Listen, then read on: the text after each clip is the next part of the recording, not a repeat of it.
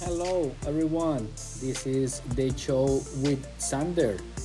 Welcome to everybody that has been listening lately to the latest episodes that I have done and recording regarding some Excel and Python that you can also use if you do this on a daily basis or you like to enhance and in a way automate, improve your productivity.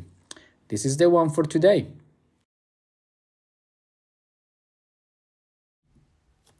Hello, everyone. This is another part of the series that I have created for when you are working with an Excel file and you like to automate or at least enhance and improve your processes. Basically, what we are doing and have done so far is if you know the data that you want to find, so for example, on this file, an ID or a set of IDs, then you can copy and paste them separated by spaces, as you can see from the code. And after that, you would enter the full path of where that file resides or live, or you have it saved in your computer. This is from a Windows point of view, and that way the Python code is going to find all the matches from those ID that you copy and paste from Excel into this code or your Jupyter notebooks, and then is going to create a new file with the matching data.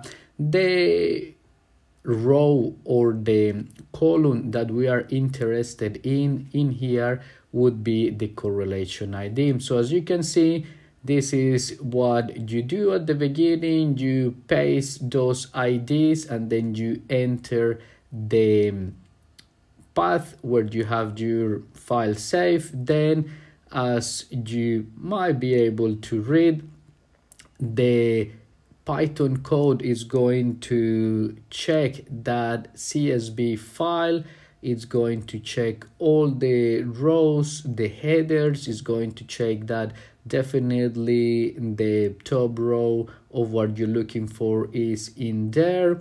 If there is nothing found, then it's going to show you that, and if there is something that it has been found in there, then it's going to create that file for you.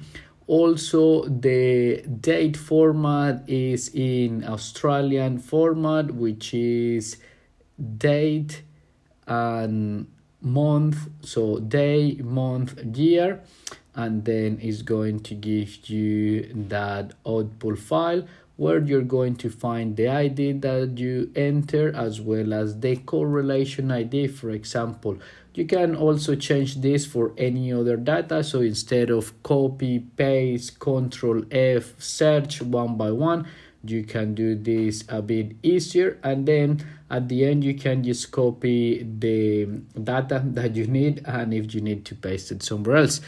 Thank you so much for watching. Thank you so much for listening. And I hope that you like everything that I have posted and published so far. Thank you all. Until next time. Ciao. Thank you everyone who listened to the show with Sander. You can also find the video recording and the code via YouTube and using GitHub. If you have any questions, please let me know in the comments. Remember to follow, subscribe, thumbs up if you like the video. Also, you can leave me a 5-star review using Spotify, and you can also subscribe to my YouTube channel and give me again a thumbs up and a like on those videos. I appreciate your time for watching, listening, or reading this code. Until next time, this is the show with Sander. Ciao.